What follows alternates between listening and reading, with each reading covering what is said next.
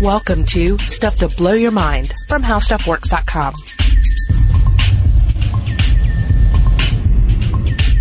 Hey, welcome to Stuff to Blow Your Mind. My name is Robert Lamb. And I'm Julie Douglas. It is September 2012, which means we have just the world has just experienced another Ig Nobel Prize ceremony. This, of course, is the ceremony that takes place every year in Harvard, put on by the publication The Annals of Improbable Research, which is a fabulous publication. Do check it out. Do a web search. They have a great website. And they focus on the ridiculousness, the unexpected, and often grotesque and hilarious aspects of legitimate scientific research. So this isn't like fringe stuff where like some guy in a shed in rural Mississippi is trying to create an artificial gravity device or something. We're talking about actual legitimate scientific research that often winds its way into strange territory. Yes, it's true. And one of the things that they are trying to accomplish with the Ig Nobel ceremonies, they say, is to make you laugh and then make you think. This is a really important premise of this, and I think that you just highlighted that. As you will note, the name is Ig Nobel, which is sort of a spoof on the Nobel prizes.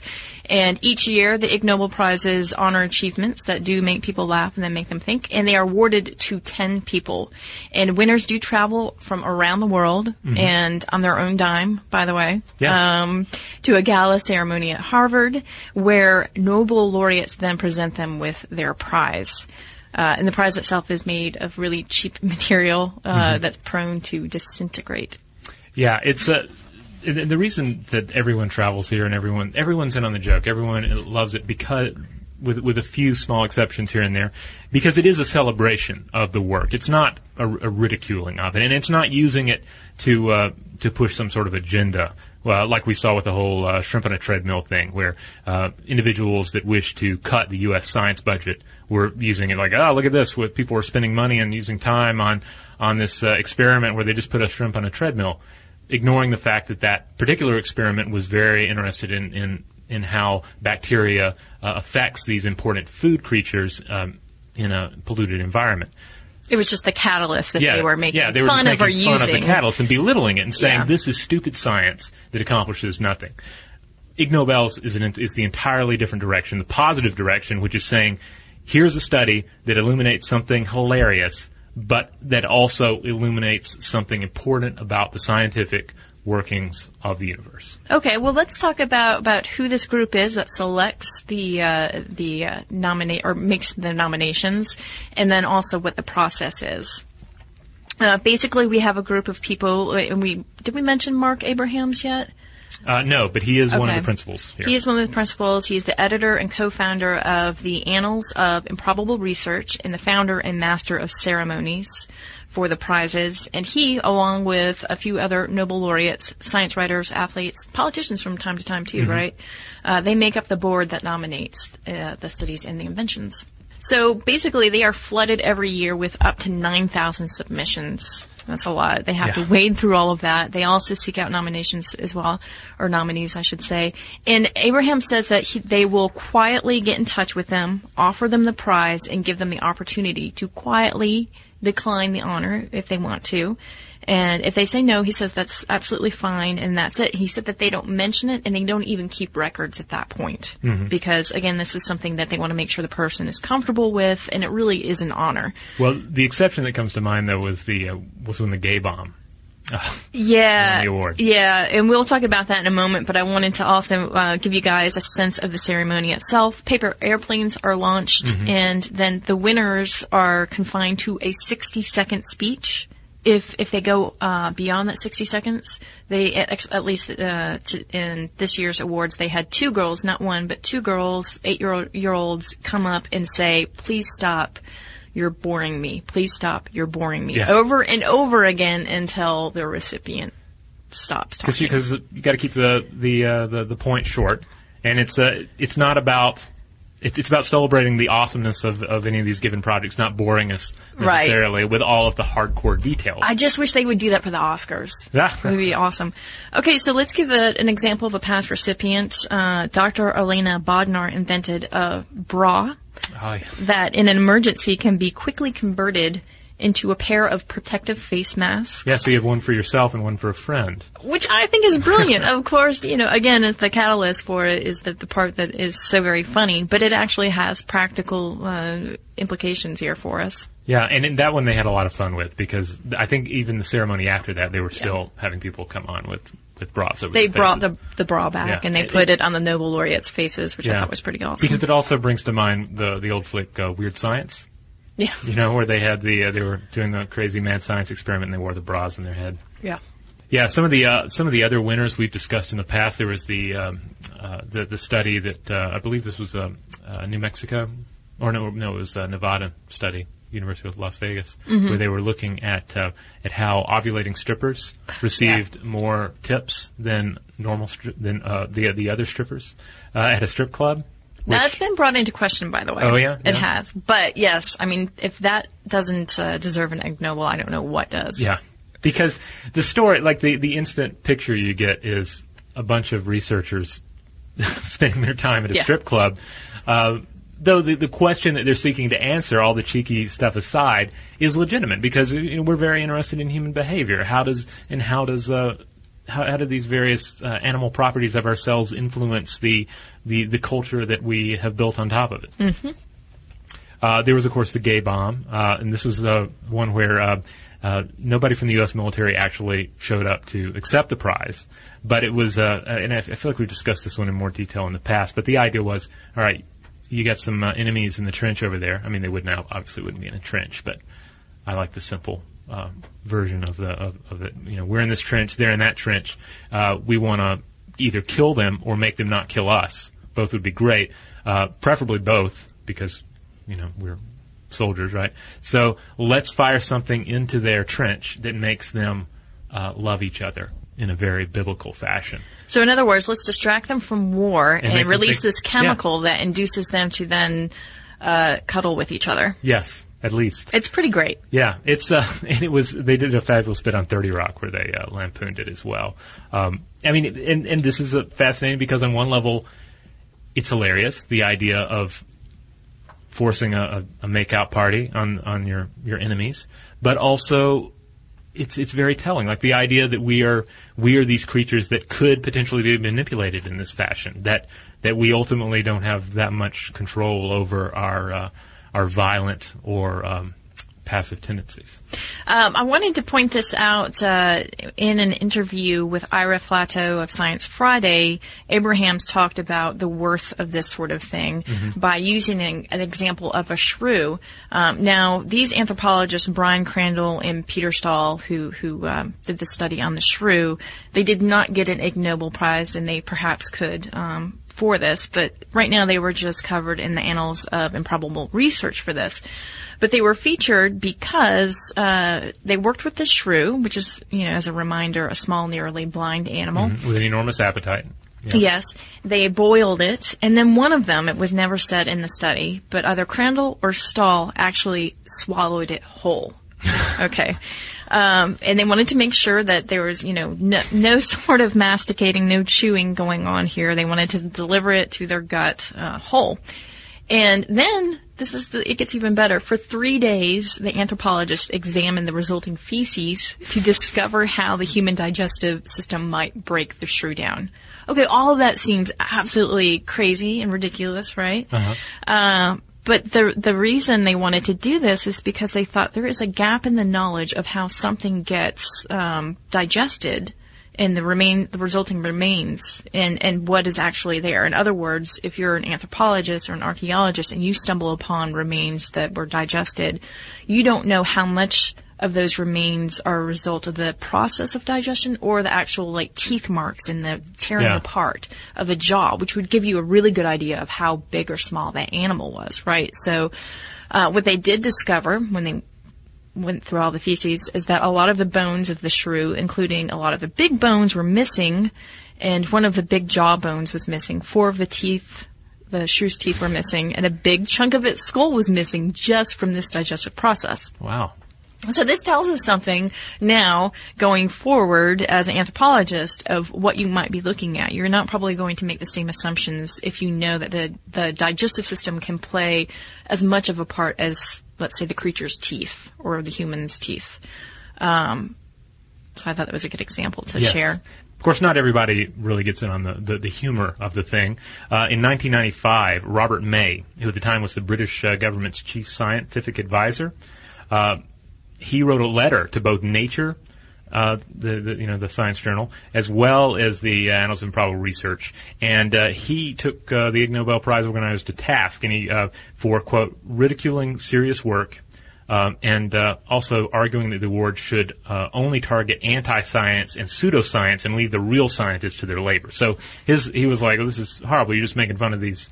I don't think it was a particularly informed opinion. I think it was more of like a gut reaction to him hearing about it. That's kind of my take on it. But here was somebody who did not get the joke, I think. Yeah, and again, Abraham said, we are not ridiculing, we're just Right. shining a light on science, and we're doing it in a fun way, in which most people don't necessarily think of science as this fun, lighthearted thing, but here we are talking about things in a way that again, as he says, makes you laugh and makes you think. Well, I can't help but be reminded of a little tidbit from Mary Roach's Packing for Mars, because she was talking about the space program, especially in its early days. You kind of had two groups. You had the scientists who were very much immersed in this world of science and world of scientific research and hardcore facts and trying to factor out these various equations to do amazing things in space. And then you had the astronauts who were, you had more of a cowboy mentality. A lot of these guys they were former experimental jet pilots and all this. So there was a big divide between their outlook on life, and occasionally it would clash. And the example that Mary Roach brought up was the scientists were trying to figure out how to do long distance space flights, and they were like, well, let's thinking about ways to make food preserve for a long flight through space. Let's see, there's probably a really good way that we could make portions of the spaceship edible and potentially come up with a way to turn the astronauts' poop into food. And the astronauts got wind of this and they're like, no, we're not doing that. So you had this clash between the scientific world and the outside world. And that is where a lot of the humor tends to come from in these experiments, because you have scientists immersed in their studies within the closed confines of the lab, and then they bring out these results that may not necessarily even seem all that funny to them, but when you expose it to the rest of the world, that's where a lot of the humor comes from. Yeah, when you back up and take some perspective. Yeah. I think it's really interesting. Although some of the scientists know that they're having fun with it, but for them it's, sometimes it's even a thought experiment, which we've talked about being so valuable in trying to have breakthroughs. All right, so there's a little background on what the Ig Nobel Prizes are all about. We're going to take a quick break, and when we come back, we're going to dive into some of 2012's more notable entries. All right, we're back. So, 2012, we're not going to get through all of them, or certainly not in this podcast, but we're going to highlight some of the ones that kind of resonated with us, and we thought were particularly amusing. Yeah, one that I thought was great, both of us thought were great, is the 2012 Neuroscience Prize. And this is largely a story about a dead salmon's brain activity and about statistical correction methods in fMRI. Okay, so first of all, why is this funny? First of all, dead fish. Dead fish in and of itself is hilarious. I couldn't help but think of the character Lou Zealand from the Muppets. You remember him? Yes. With he had the big frilly collar and the mustache and the crazy eyes, and he was throw fish, boomerang fish as part of his act. Or any kind of a skit where someone is slapped with a fish. It's just... It's true. It's instant hilarious. It's on par with a rubber chicken. Right. And the idea that you could study dead fish, I mean... It's not hilarious, actually. I mean, because a dead fish is still, it's an animal. It's an organism. We can perform a necropsy on that species and learn all sorts of things. But there's something just hilarious about the idea of a dead fish being anything other than something rotting on the bank or laid out on ice at the grocery store. Well, And the salmon comes to us actually kind of by accident, or rather to the researchers. Craig Bennett, Abigail Baird, Michael Miller, and George Wolford were all looking at, or rather preparing themselves for an upcoming experiment or study with humans. And I think it was a social stimuli study. But anyway, they had to test out their fMRI machine and get some baseline operations on it. So at first they used a pumpkin to try to gather some statistical data and do some scanning. Okay. And then they thought, well, this doesn't quite work out. We can't really see that too well. Then there's only so much going on inside of a pumpkin. Yeah, exactly. They could see the seeds. But then they said, okay, a Cornish game hen would be great. Did that, wasn't quite on par with what they needed. Finally, they settled on an Atlantic salmon because it had, the sort of definition it needed, had the guts. It was pretty much ideal. So they ran all the usual anatomical scans, and then they ran the experimental set of the study as well. And then they actually showed the salmon images of people in social situations, either socially inclusive situations or socially exclusive situations. And the salmon was asked to respond, saying how it felt. So, of course, they basically just did the baseline of the machine testing, and then they took the data and they stored it away. Well, 2 years later, one of the authors of the study was running a seminar on how to properly analyze fMRIs. And they thought to themselves, what sort of data can we use to try to illustrate what we're talking about? And they came on their salmon data. And the reason why they were using or looking for data is because what they wanted to try to illustrate is that information can get so bogged down from these fMRIs. In other words, they create so much data. And they're broken down into sections called voxels. And these voxels can have something like 130,000 pieces of data. And they're looking at this contrast selection, and they're trying to do these comparisons. And doing all the statistics can be a problem because as soon as you have that much data, you can actually produce false positives. All right. So what they wanted to do is they wanted to do something called multiple corrected comparisons. In other words, you correct for all these different points of data before you really run your final fMRI data sets. And they used the salmon. They took these scans, and they then ran it against what they call their normal multiple comparisons. And they found that there was actually brain activity, it looked like, in the dead salmon when they ran it across these multiple comparisons. And then they ran it across their multiple corrected comparisons, and they saw no brain activity, right? And that's the correct thing. So all of it seems ridiculous, but the point of it is that fMRIs are widely used, and they're widely cited in media, and they have told us so much about our brain or our mental abilities, and even certain diseases, but there wasn't really a control that was being widely used. So Bennett says, okay, fine, laugh at the salmon thing, but in the year before our work was released, around something like 40% of fMRI papers didn't use the proper statistical correction methods. And now that they ran their paper and everybody's laughing about the salmon, that number has dropped to 10%. So it's an important aspect of it. It seems like it's kind of minutia. But if all of us are depending on the data that comes out of fMRI, and it is certainly a technology that is so widely used, then you would want it to be corrected for to get the best results. Yeah, the great thing about studies like this is that at once they seem to be both ridiculous and pointless, and then also highly important and illuminating about an important topic. So, yeah. So, this is a perfect example, I think. Of course they were having fun with it as they were asking the dead salmon questions about how they felt about social stimuli. We should also mention the fluid dynamics award, which is also which on the surface is hilarious because the fluid dynamics prize went to the paper "Walking with Coffee: Why Does It Spill?" This study came from a team of Russian, Canadian, and U.S. scientists who were studying the dynamics of liquid sloshing to learn what happens when a person walks while carrying a cup of coffee. Which this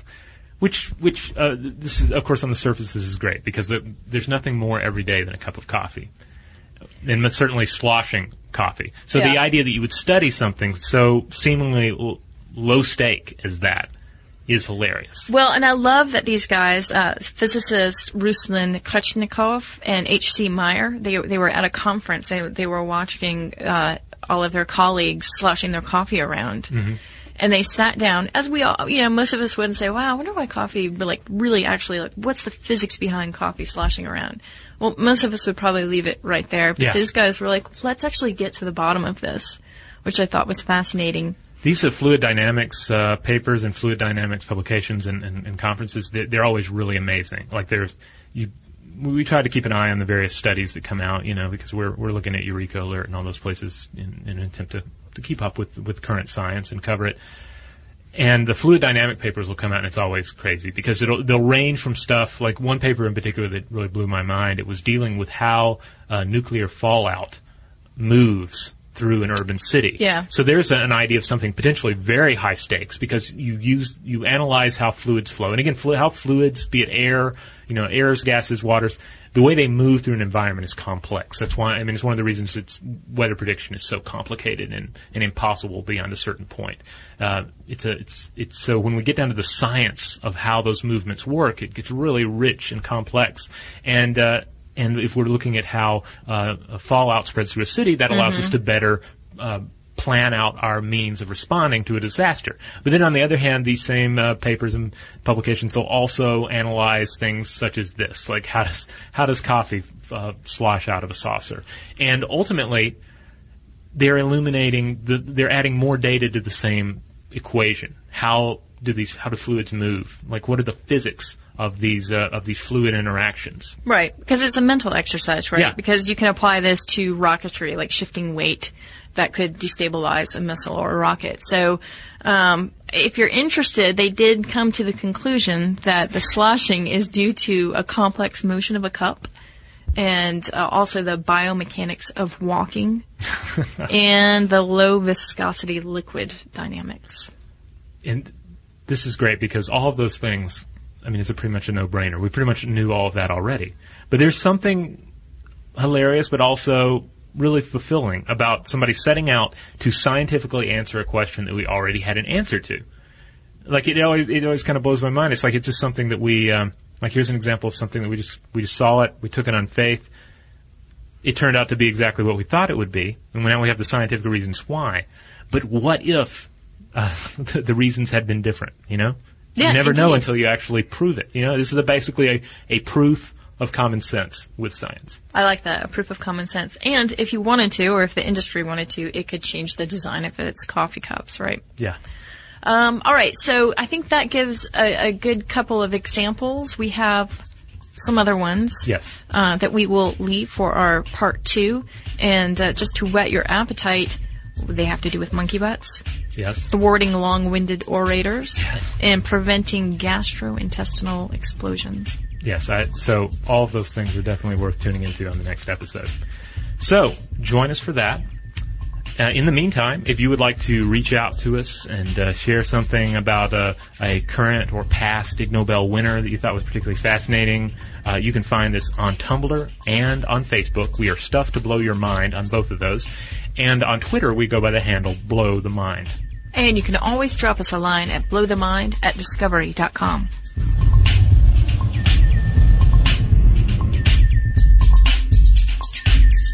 For more on this and thousands of other topics, visit howstuffworks.com.